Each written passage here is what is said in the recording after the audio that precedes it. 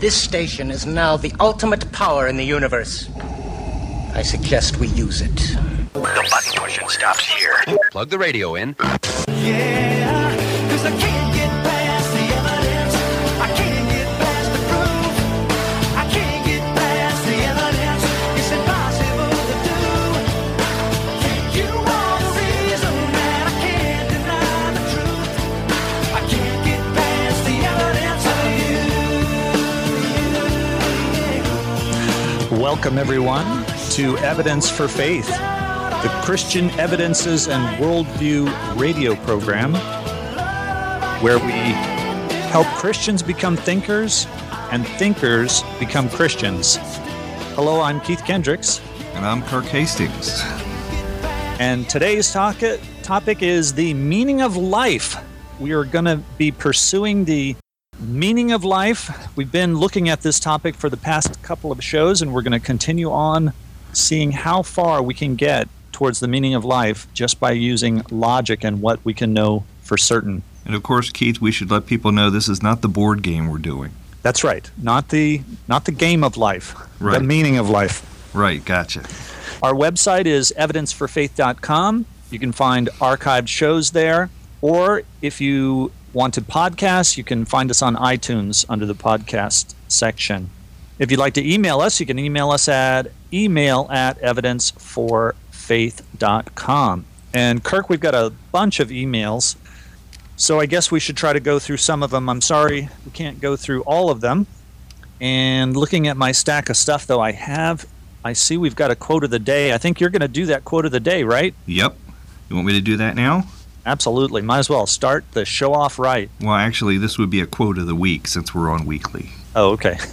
Unless you want to do 7 quotes. A negative. That Okay. would be a no. No, we're just doing one.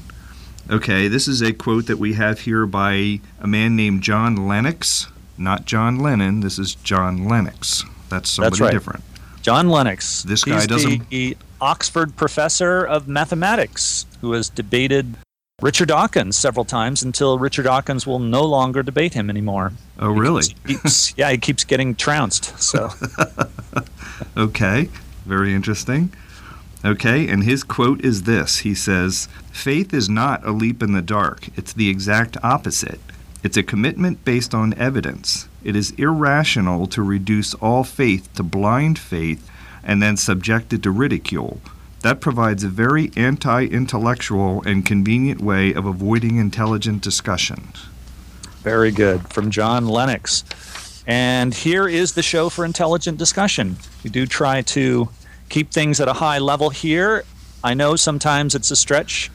People don't often have a chance to spend a lot of time reading books and looking into higher math and quantum physics and things like that we sometimes talk about on this show, but we do appreciate those who listen and try to grow with us as we learn and speak to some of our interesting guests.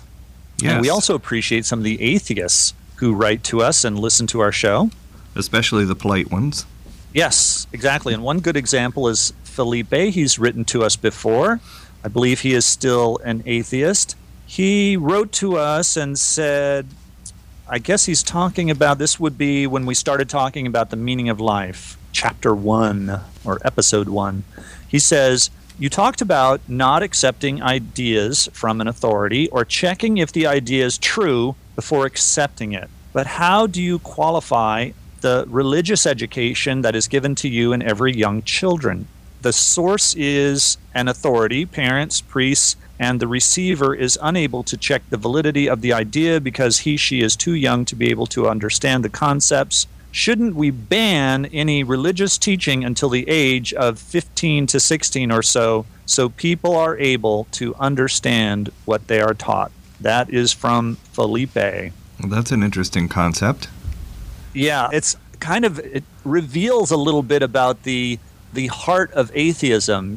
What they automatically jump to is banning things. It's why left-wing politics is so extreme in this area. I mean, think about San Francisco, where just about everything is banned, including McDonald's toys, right?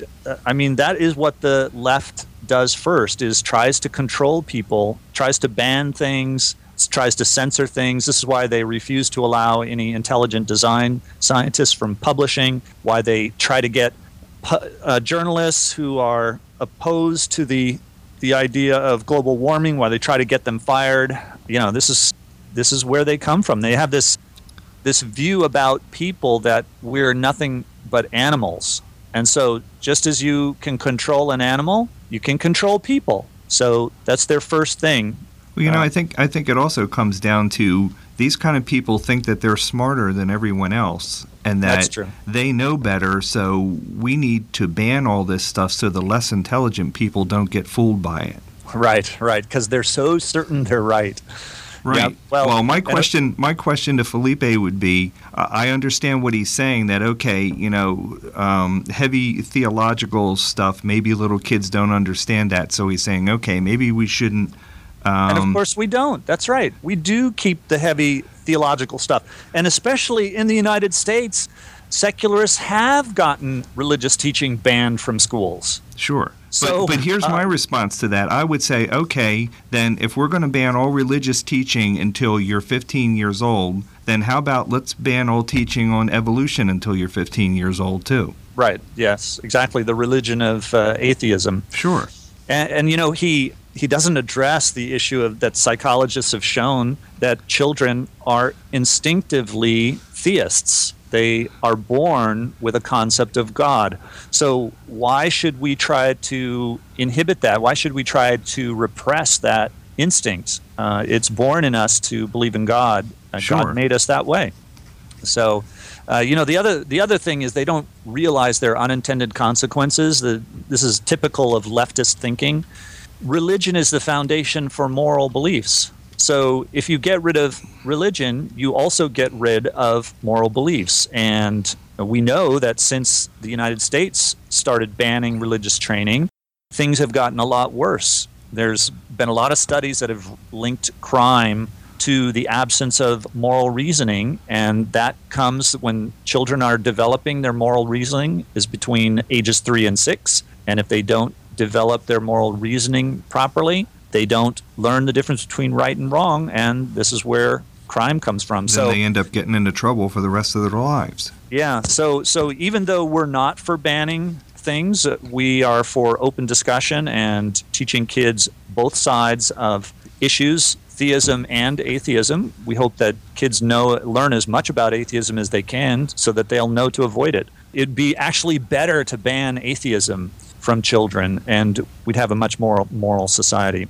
Yep. All right, so there's our email from Felipe and our response. We got another email from Yancey, or not another one, this is a new one, but it's another email, and this one is from Yancey. Okay. Who says, "Hi there, I'm a new listener of the show, and I love your show very much. I was born in Costa Rica. Now I live in Vancouver, Canada. It was a pleasure to recommend your show to my friends and family. Thanks for what you do. I'm going through your older podcasts, and I'm fascinated with the information you were mentioning in a show about the Exodus. You talked about the Pharaoh and his daughter. I went back to read the story, but the info you mentioned is quite interesting. I'd like to read more about it. Do you have a link that I can go to?" So I sent Yancey a couple of links. There are good archaeology articles on creation.com. Just go to the Journal of Creation portion, and there's a search there, and you can search. I think the name of Pharaoh's daughter is Hatshepsut, and don't ask me how to spell that, so I guess you're on your own when you try to search for that. But Pharaoh's daughter ought to do it. Okay. And then there's another good website, BibleArchaeology.org. They have several articles on who was the Pharaoh of the Exodus and who was his daughter. That's a good site. They publish a really good magazine with really interesting information about the latest archaeological findings that relate to the Bible. Yeah, and they've got a good email letter that you can get too. It's so that's those are both really great websites. All right, let's see. We got a couple emails from someone that was just giving us material for the show, and so these are long. I thought one of the things was fairly interesting. Let's see. It talks about the discovery of a tulip-shaped creature. This is kind of interesting, Kirk. They discovered this in the Burgess Shale, which is up in Canada. It's the Cambrian layer, so it's discovered in the Cambrian explosion, which I believe now the latest thing I heard is that Cambrian explosion supposedly occurred over about a 5 million year period, which is a blink of an eye, and virtually every living body plan for plants and animals suddenly appears. And so he's talking about this paleontologist Lorna O'Brien who gets interviewed, and he gives the link. He says, during the interview, O'Brien said, well, it's actually quite surprising that given we have over 1,100 specimens of this tulip-shaped creature, we still can't actually place this animal on the Tree of Life. And so he thought that was real interesting that they're, completely clueless as to where this would fit in the Tree of Life. Maybe it doesn't fit. Yeah, well, that's the problem. It doesn't fit, and that's why they don't know where to put it. Right. And so he says, how does evolution explain the Cambrian explosion of every major animal body plan in a single rock system? Then he quotes from Stephen Jay Gould, who said, quote, an elegant study published in 1993 clearly restricts this period of phyletic flowering to a mere 5 million years. Okay, so that's the reference I was thinking of, and that's from Scientific American, October 1994, page 89. And so we thank David for all this information. Some stuff about a debate between a couple of professors. And so that's that for that email. And then he sent this. This is kind of funny. This was his response to an atheist who was commenting about John Huntsman, who was backing evolution. Mm-hmm. So this is from the atheist, and I'll just point out a couple of things. Now, David didn't mention this in his response, but I just saw this incredible contradiction in the middle of this guy's paragraph, so I thought I'd point this out. He says, okay, so this is the atheist. He says, when the creationist ideas can show anything wrong with the theory of evolution and the evidence it describes, then scientists will start listening. To date, let's see, this is going to be too long. Let me jump down. So they pretend, then talking about creationists, they are not scientists for one major blindingly obvious reason. They are not open-minded. But he just said that the evolutionist scientists don't listen to the intelligent design people. So he says, once they start giving evidence, then we'll start listening. So he admits that they don't listen. And then he accuses the ideas of being closed-minded. So I just thought that was really hilarious. Well, you're closed-minded because you won't listen to us, but we're not closed-minded because we're right. That's exactly right. Isn't that funny? Uh-huh. So then I know we're going long with these letters, but we did get another one. This one came actually 2 days ago, but I didn't see it until a few minutes before the show. So I wanted to, since it addresses the podcast that we're doing currently, and it talks about, it has a disagreement with us, I thought we better cover it. And maybe it'll be a background for the previous two shows, or actually the previous three shows, two of which we've podcasted already. So let's see. This is from Kurt, and I'll just read through. He gives two objections, so I'll read through it, and then we can address each item. Unfortunately, I didn't get it. These are good challenges, and I need to do more research on the issue, but I'll just throw a few things out. He says, hi, guys. Just listening to your show called The Meaning of Life, number 2. I wanted to give you some feedback that there were 2 points you made very strongly which are completely objectively wrong. Okay. So the first, he says, the first is that you asserted that there is nothing that happens without a cause. I'm sure you must have heard somewhere that events at the quantum level happen without causes all the time. A prominent example is radioactive decay, where an atom spontaneously breaks off a chunk to become something smaller. These events happen completely without a cause. They are truly spontaneous. Another example is the creation of virtual particles, which also is uncaused. At first, someone may think that these events have some underlying cause which we simply haven't discovered, but this has been ruled out. If you'd like to read more, look up some articles on Bell's inequality. Let's see, he continues. Something else you mentioned is that there are exceptions to the second law of thermodynamics, those being life and intelligence. You backpedaled on the exceptions thing in your discussion, even though you said several times that they're exceptions. They're not. However, since you said some things that made me think you are using that as shorthand for a different idea, I'm not counting this one as an error, but I'd like to see you explain to your audience that there are no exceptions to the second law at the macro level. Quantum events can have exceptions, I believe. Then he continues, the second flagrant error that you made was also on the topic of entropy. You said several times that an increase in complexity is equivalent to a decrease in entropy. This is completely backwards. Complexity and entropy are fundamentally the same thing. Increasing complexity is increasing entropy. An additional point is that information content is the same thing as complexity and the same as entropy. To learn more, I recommend the Wikipedia articles on information theory and entropy information theory. Well, let me get this straight. He's saying that increased complexity and increased disorder are the same thing? That's what he's saying. I don't understand that reasoning. No. It may be. I think he's thinking about something called Shannon information. There's this theory that the more complex something is, that the more ability it has to hold information. And so if something is more disordered, it has the ability to hold more information, which obviously information is complex. So for example, Kirk, if I asked you to send me a text, tell me how you're feeling, but I want you to send it only using the letter A. Okay? Right? I mean, you're not going to be able to send me very much information, right? I'm not going to be able to understand what you're talking about. You're not going to be able to send me information. But let's say that I had a string of, let's say I took the Chinese alphabet and I arranged it in random order. Okay? Now, if you measure information as Shannon information, that would actually have a high level.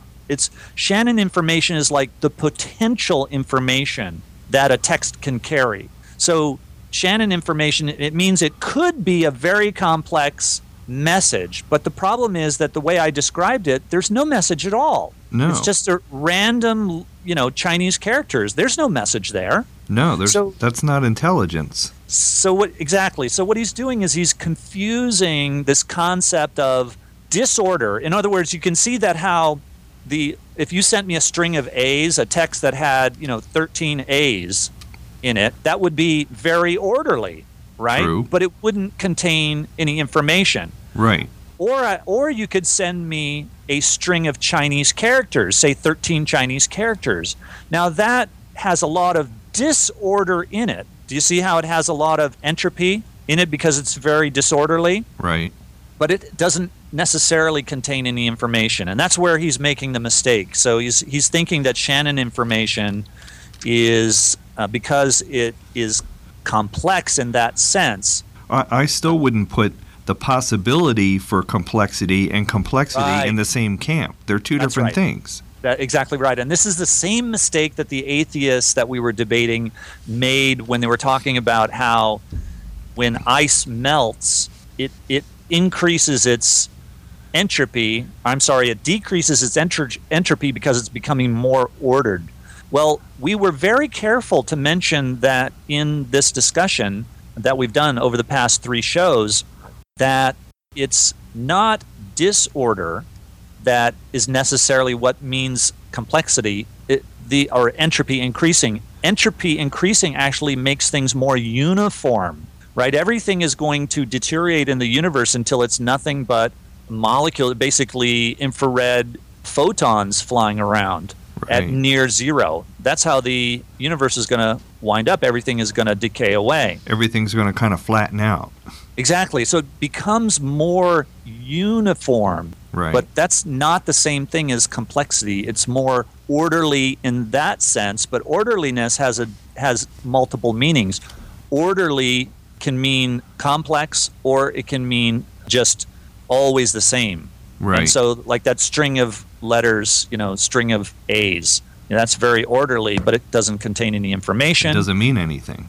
That's right. So I think that's where he's going wrong. I'll have to look up the articles that he mentions. Unfortunately, I didn't have time since I just saw this before the show started. Right. So now let's go back then and talk. Well, let me finish off his email just so we see. It says, these two things I brought up, uncaused events and complexity as entropy, are not controversial to people in the fields, although I have seen creationists get them wrong before. I think you owe it to your audience to correct these egregious errors. So I'm not sure that Curtis is telling us that he is an expert in this field. If so, he himself has made a terrible error.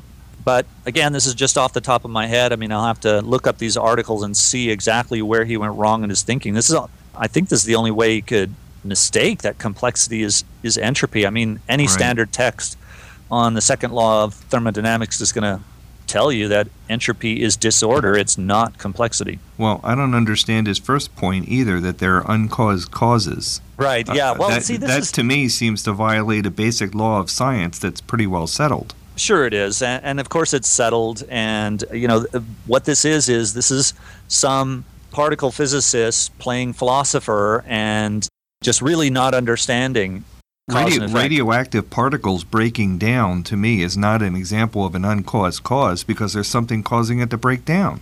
Exactly right. Of course there is. Of course there is. So what they get confused about is that there's this thing called Heisenberg's uncertainty principle. And what it tells us is that there's an unpredictableness to the quantum level of atoms. And so things happen randomly. So, for instance, complex molecules, complex atoms will decay, they'll break down spontaneously. Okay, so there's a couple of things that are going wrong. They're equivocating on this word spontaneous. Spontaneous means there's no outside cause, but that doesn't mean there isn't an internal cause. So, for instance, we use the term spontaneous applause. Right? That just means that people started applauding for no reason. It doesn't mean that there wasn't an actual reason. It just means there was no outside reason. So that's what spontaneous means. To me, that there is a reason. There's something that caused them to applaud, but it caused everybody to applaud at the same time, which is where the spontaneity comes from. Nobody caused anybody else to applaud. They all decided on their own to applaud at the same time, but something made them all decide to applaud. Yes, exactly. It's not truly uncaused, right? Something is spontaneous. It just means not from an outside source. So, and of course, what we're talking about is decay. That this is entropy increasing. Entropy always increases. So atoms are constantly banging around in the universe. They're constantly striking things and being struck. Energy is being lost, and so you get alpha particles being emitted from the nuclei. Now, if you wanted to show something that was actually uncaused, show me an alpha particle that appears out of nowhere from no nuclei. Right. Right. Try one showing moment us it's that. there, and the maybe next we might believe that that's an uncaused event. One moment it's not there, and the next moment it's there, and you can't explain it. And then he talks about virtual particles, he says, are also uncaused. And of course, this is ridiculous. Virtual particles are manufactured by physicists in the laboratory. Sure. And they do it using energy. You beam high energy through a vacuum and you can create virtual particles. Now, and since intelligent scientists are doing this, we could call that intelligent design, couldn't we? Exactly. Right. So, it appears there's this Heisenberg uncertainty. They don't know exactly when the particle is going to appear or disappear. So there's this, but it's caused by the energy fluctuation in the vacuum. Right. So, you can say it's spontaneous, but that does not mean it's uncaused. Right. And so what happens is that atheist physicists use this equivocation or really malaprop. They're just using the wrong words. They're playing word games. Exactly, and they fool themselves into thinking that things are uncaused. So that's my initial thoughts on Kurt's email. Okay. Wow, we used up half the show with that. Jeez. Half the show of emails. Yeah, and one more thing. Did you know that today is a holiday? Oh, yeah. Tell us about it. Today is February 12th. That means it's Question Evolution Day.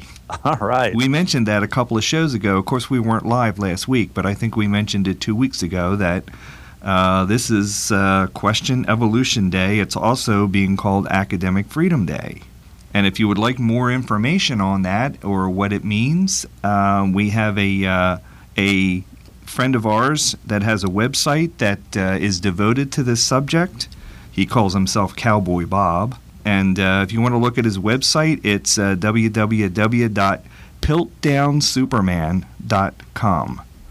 That's a little joke Very of good. his on The Piltdown Man. Piltdown Man, which was, for years was considered a missing link or whatever until they found it was a fraud. Right. Well, if you are just joining us, you're listening to Evidence for Faith. I'm Keith Kendricks, And I'm Kirk Hastings. and we are talking about the meaning of life. We're Kirk, trying to you- talk about the meaning of life That's right. if we Let's ever jump get to into it. right now. What we're doing is we're using a great book. This is by David Pensgard, and it's called Me, the Professor Fuzzy, and the Meaning of Life. And you just received your copy, right? Yes, I had it ordered from Amazon, and I just got it a few days ago. Very interesting book. And you're mostly the way through? Yeah, I'm like 9/10 of the way through it.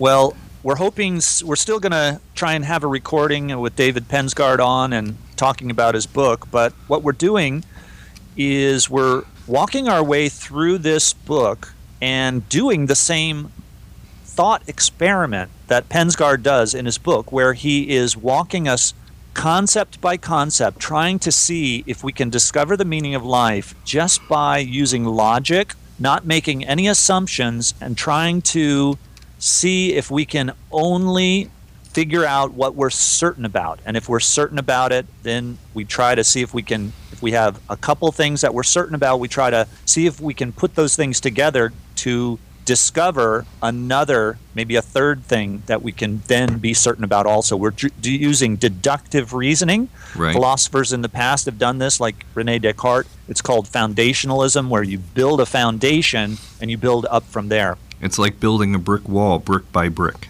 Exactly. Or Euclid's geometry, building up from the little things in geometry to the complex things. So I'll tell you what, Kirk, if you'd like to go, we're going to review the first 11 of the things we've learned so far in the previous shows. So if you want to Our read top through 11 list. Yes. So let's go get up to where we are today with our thought processes. Okay, I'm going to start from number 1 and go up to the most recent one that we did, which was number 11. Okay, we started with concept number 1, which is you are thinking. That's pretty sure that you're doing that, or else we wouldn't be discussing any of this. Right. Number 2, the logical deduction is if you are thinking, then those who think exist. Right? Right. Okay. Now, the number 3 brick that we can build on that is you exist. Mm-hmm. That's pretty sure, Obvious deduction. right? Okay. Number 4 is you exist in time because it takes time to think. Mm-hmm. All right. Number 5, the outside world exists. Since Right. you are thinking and you exist, then other people who are thinking must exist too. Therefore, the outside world exists. There you go. Number 6, all events are caused, Mm-hmm. which doesn't take much brains to figure that out. It's a scientific law. Right. Number 7, All that we know about existence is that all events are caused, even at the quantum level. yes. Even when we don't know what the cause is, it's Right. still caused. All right. Number 7, entropy is always increasing. Right. And This- entropy is disorder. It's not order. It's not information. It's disorder. This is the second law of thermodynamics that we were talking about. Right. All right. Number 8, if entropy is always increasing, then that means the universe is winding down. Yes, it is. Right? All right. Now, if the universe is winding down, number 9 must be the universe must have had a beginning at some point. Correct. All right, when it was totally wound up. All right, number 10. From that, we can assume that the presence of motion requires an original mover, Mm-hmm. or as Aristotle put it, a prime mover. Right. Right? All right, and then we come to number 11, the most recent one, which is presence of complexity must require a designer. That's Because complexity can't put itself together.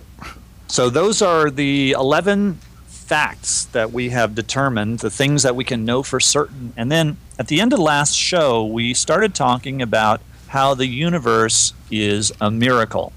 And we Right. weren't able to really follow through with that idea. So let's try and finish up with that. The universe is a miracle.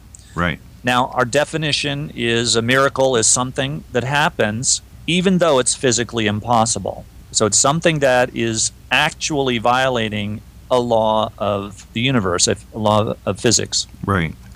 Now, is this a contradiction to what we said before that impossible things never happen? At the end of the last show, we were quite clear impossible things never happen. Right. And David Pensgard in his book explains actually it's not a contradiction, and this is why. All right. If we know that low entropy systems, okay, those are complex systems like life or the young universe itself, which had a bunch of energy at a low entropy state, Mm-hmm. can never be created by our universe, and yet we know that they do exist, then something besides our universe must be responsible. So this is an obvious deduction from what we know. Okay, according to all the scientific laws that we're aware of, the universe couldn't have just created itself. Right. So what we've discovered is we know that both motion and complexity exist, right, in the universe. We can look around, we see complexity, we see motion. We've discovered that the universe cannot provide either one because of the laws of thermodynamics. Right, especially if we go back to the very first motion or the very first instance of complexity. The universe couldn't have done that itself because it didn't exist yet. Right. So instead, what's happening in the universe, it's constantly losing complexity and it's randomizing all motion. Okay? So not only is the universe unable to sustain itself, but it could never have begun by itself. Nope. So that leads us then to 4 more certainties, 4 things that we can know for certain. Okay. So I love this idea about labeling these with numbers. David Pensgard doesn't label them in his book, but I think this helps to follow through. Right. So number 12, the universe could not have begun on its own. Okay? And number 13, you want to do number 13? Yep. Number 13 is then the universe is unable to sustain itself. And then, so these 2 things then lead by deduction, logical deduction. Number 14, our universe is inadequate. It cannot stand alone. Right. Now, this last statement has a corollary. It's kind of obvious again. All of these so far, we're just following obvious deduction. Right. The corollary is there must be more. Right. So the obvious result of our universe being unable to stand alone is that something else must exist. Right. Right? I mean, pretty obvious if you just think about it for a minute. Now, if the So- universe couldn't have created itself, and if it's unable to sustain itself, it's winding down all the time, remember? It's not winding up, it's losing energy all the time. Yep, Then usable energy. there's It's got not to be losing something else. energy. There's got to be Remember? something else that set it in motion to begin with. Right. Remember, it's not losing energy. It's because, remember, from... Right, energy The can't first be law- created or destroyed. That's right. It's So- losing usable energy. How about that? Correct. That's right. It's losing usable energy. So there's a word that describes what the outside of the universe is. What, that thing which is outside. What is it that's outside the universe? It's the word supernatural. Okay. Right? Super is above, over, beyond, and the natural is, the material world and the phenomena related to this universe. Right, there's the natural and the supernatural. Exactly. Now, the next question is, can we know anything about it? About the supernatural. That's right. Can we know anything about it? Well, how about number 15? Okay? The supernatural exists. We now know that the supernatural exists. Something beyond the natural must exist somewhere. Right. So isn't that fabulous how far you can get? I mean, look at how far David Pensgard got in his book. We've gotten up to the concept that the supernatural exists just by thinking hard, using logic, and only accepting those things that we know for certain. Right. So this tells us that we can be certain that the supernatural exists. So we proved that there is something besides our universe that exists. Sure. Now, And it must be outside the universe that's right. because it's not It's natural. not part of the universe. Right. So I imagine our listeners are probably thinking that this is as far as David Pensgard can possibly go. But actually, he shows us that logic can help us build on what we've learned. In fact, the very same things that necessitated the existence of the supernatural at all can tell us something more about it. So we'll look at that. We just want to remind people that if you're just tuning in, you are listening to Evidence for Faith. I'm Keith Kendricks. And I'm Kirk Hastings. And we are talking about the book, Me, the Professor Fuzzy, and the Meaning of Life. We're talking about the search for the meaning of life, and can we do a thought experiment and determine the meaning of life just by using logic and building on things we know for certain. Right. And And we didn't mention this week too that this whole book is done in a graphic design like a comic book format, yeah, it's which very makes it well very done. different. So it's really, I think he would say he is aiming at the junior high school level. Yes. So, but talking about some very deep philosophy, but nothing that I think is beyond anybody at that level. No, and of Nothing course, that you know, we kids should ban this from the schools like the atheists want us to. Well, of course, because it disagrees with what they think. And of All right, course, now- he's obviously catering to the very visual generation now. That it seems Yeah. like kids learn better when they have visuals, you know, to Exactly. go along with what they're learning. So I think that's why I he know did I this had book in to, the form he did. Yeah, I know it helps me a lot when I'm teaching, and I use sign language because kids are so visual learning these days. Really. So, no, I'm just kidding. Come on. Can you imagine a teacher up there doing sign language? Yeah, as It's a for matter all of those fact, visual learners. I just had a picture of you doing that, and that was like very interesting. I'll tell you, I had a funny thing happen to me. My son, Christopher, very, very bright boy. He was about 3 years old. And, I mean, when he was 2, he was, speaking in full sentences and playing card games, like Crazy Eights and Go Fish and things like that. Oh, my gosh. 2.5 years old. I don't even So he's think I was toilet trained at 2. I think he was early 3 years old. I mean, like he could count when he could count from like backwards from 20 and things like this. I mean, it's just really incredible. He's really bright Wow. kid. So he walked up to me when he was 3 years old, and he goes, and he had been learning his alphabet because we were reading to him and things, and he liked that stuff. Not that we were forcing him, I'm very against this teaching kids to read too early. But anyways, so he walks up to me and he says, "Daddy, can you teach me the alphabet?"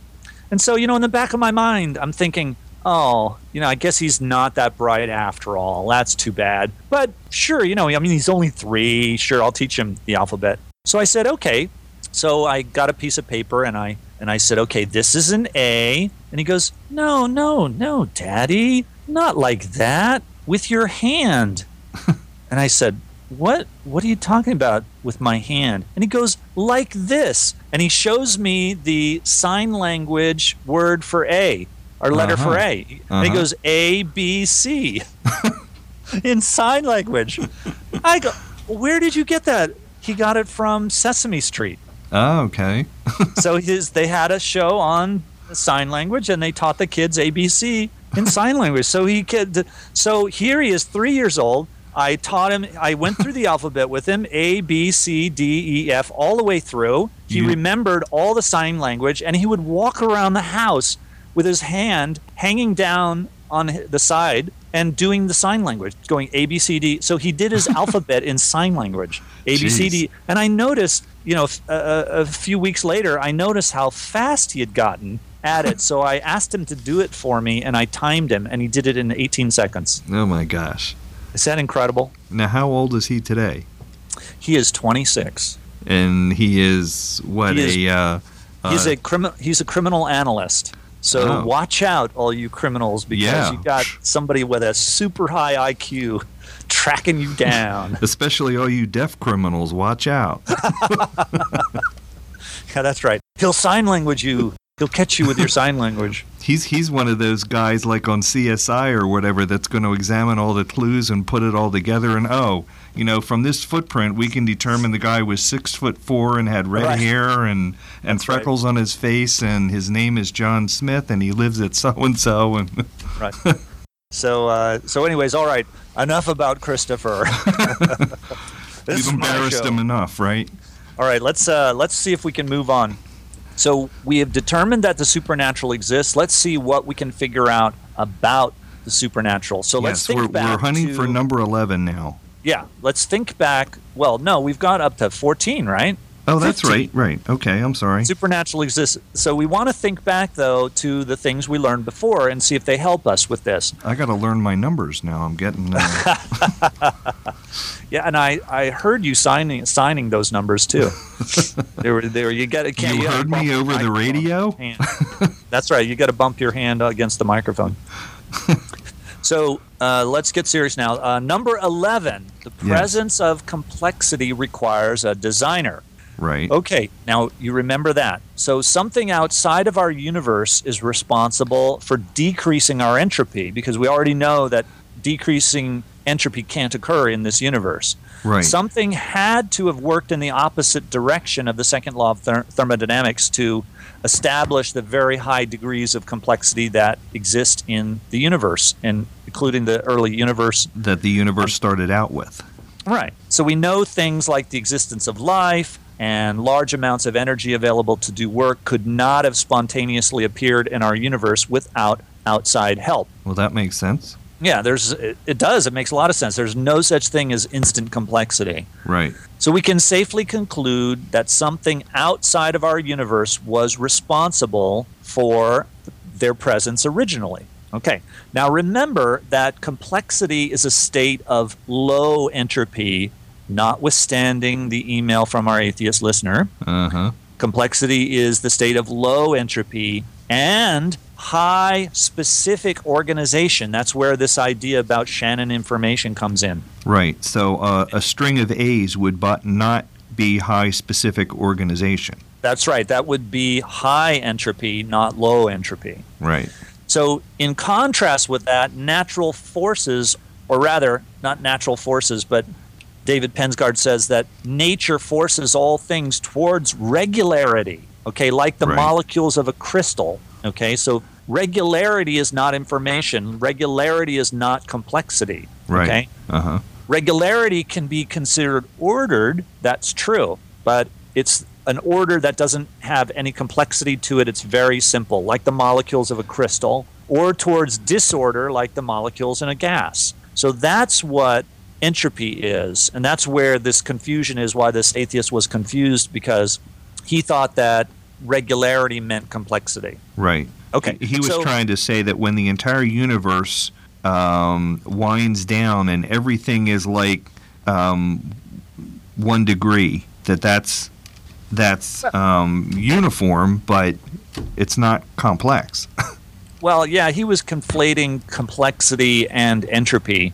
So saying that like the molecules of a crystal are very ordered and therefore they're very complex. Well, they're not. No. So the kind of regularity, that kind of regularity is the opposite of complexity, and it contains little or no information, including no Shannon information. Right. So actually you could say the information content of the universe is winding down also, couldn't you? Exactly right. Yes, indeed you could. So there's getting less and less information in the universe, including in the DNA of living things, which the geneticist that we had on the air explained to us. Right. That was really interesting. You were saying that we keep getting genetic imperfections with each generation, and eventually the human race is going to become extinct because of these?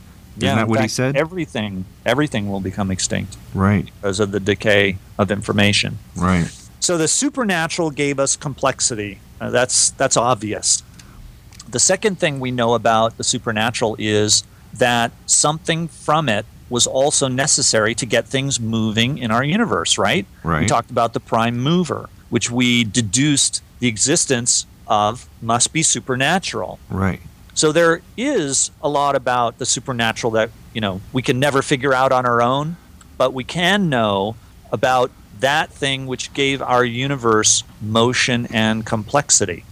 All right, so Now, let's see. this We've got part a of few it- minutes left. Let's see what we can figure out about the nature of that thing. Well, this part of it isn't really anything new because, like we've said before, even Aristotle, thousands of years ago, was conjecturing this about the prime mover. That's right. That's right. We know that it exists and that it never needed to be started. Right. Okay. So there's two things. It exists, and we know it never needed to be started. Why? Because if not, then the thing which started it is the thing which needed to be started, right? This Right. prime mover. Right. Either way, there's something supernatural which has always existed. Now, David Pengard asks the question, how can we know this for sure? And he answers, because we know that we exist, we know that something started us. Right. And we And didn't that's- start ourselves. That's right. And that something would be in the same boat as we are in. That is, that it would also need a starter unless it was inherently eternal. Right. Okay, so there's something new that we know. The buck has to stop somewhere. Something must ultimately be responsible for the existence and the condition of everything else. That makes sense to me. Well, there's no logical alternative. No? Like to see Something someone come up with supernatural one. must have started our universe and designed systems of high complexity. Right. It simply cannot be any other way. Is that a pun, simply? Exactly. Yes, it is. The early universe was actually not simple. So that gives us item number 16. Okay? Something supernatural ordered our universe. Makes sense. Number 17, it was the prime mover. Okay. All right, so we've added two more things that we can know for certain to our list of certainties. And we All right. know this is valid because the first law of thermodynamics states that in our universe, energy can neither be created nor destroyed. So the source for energy in moving things must be supernatural. Right. It must be outside the natural universe. So before we continue, let's briefly look at an interesting fact that we talked about briefly on a previous show. E equals mc squared, Right. right? We mentioned before that matter and energy are interchangeable. Right. So this has interesting implications when we talk about what a prime mover is exactly. What it means is that energy in the form of motion or kinetic energy was provided by an outside source, right? We call that the prime mover. Right. But what about the matter that was being moved? Where did it come from? Right. That's Well- the next question. Because we know matter and energy are so similar, we can see that logically the issue has already been addressed. If the energy of motion must have come from the supernatural, then the energy for the creation of matter must have also. In other words, a prime mover is the same as a creator Right. because everything comes from energy. The same supernatural source that started everything moving must have created it in order to start it moving. And we will continue on with this, learning about what this supernatural thing is, this thing that is the prime mover that added the complexity to the universe. You've been listening to Evidence for Faith. Send your comments and questions with the call letters of the station that you listen to us on to email at evidenceforfaith.com. And please join us again next week for more reasons to believe. And always remember, the best reason for being a Christian is because it's true. That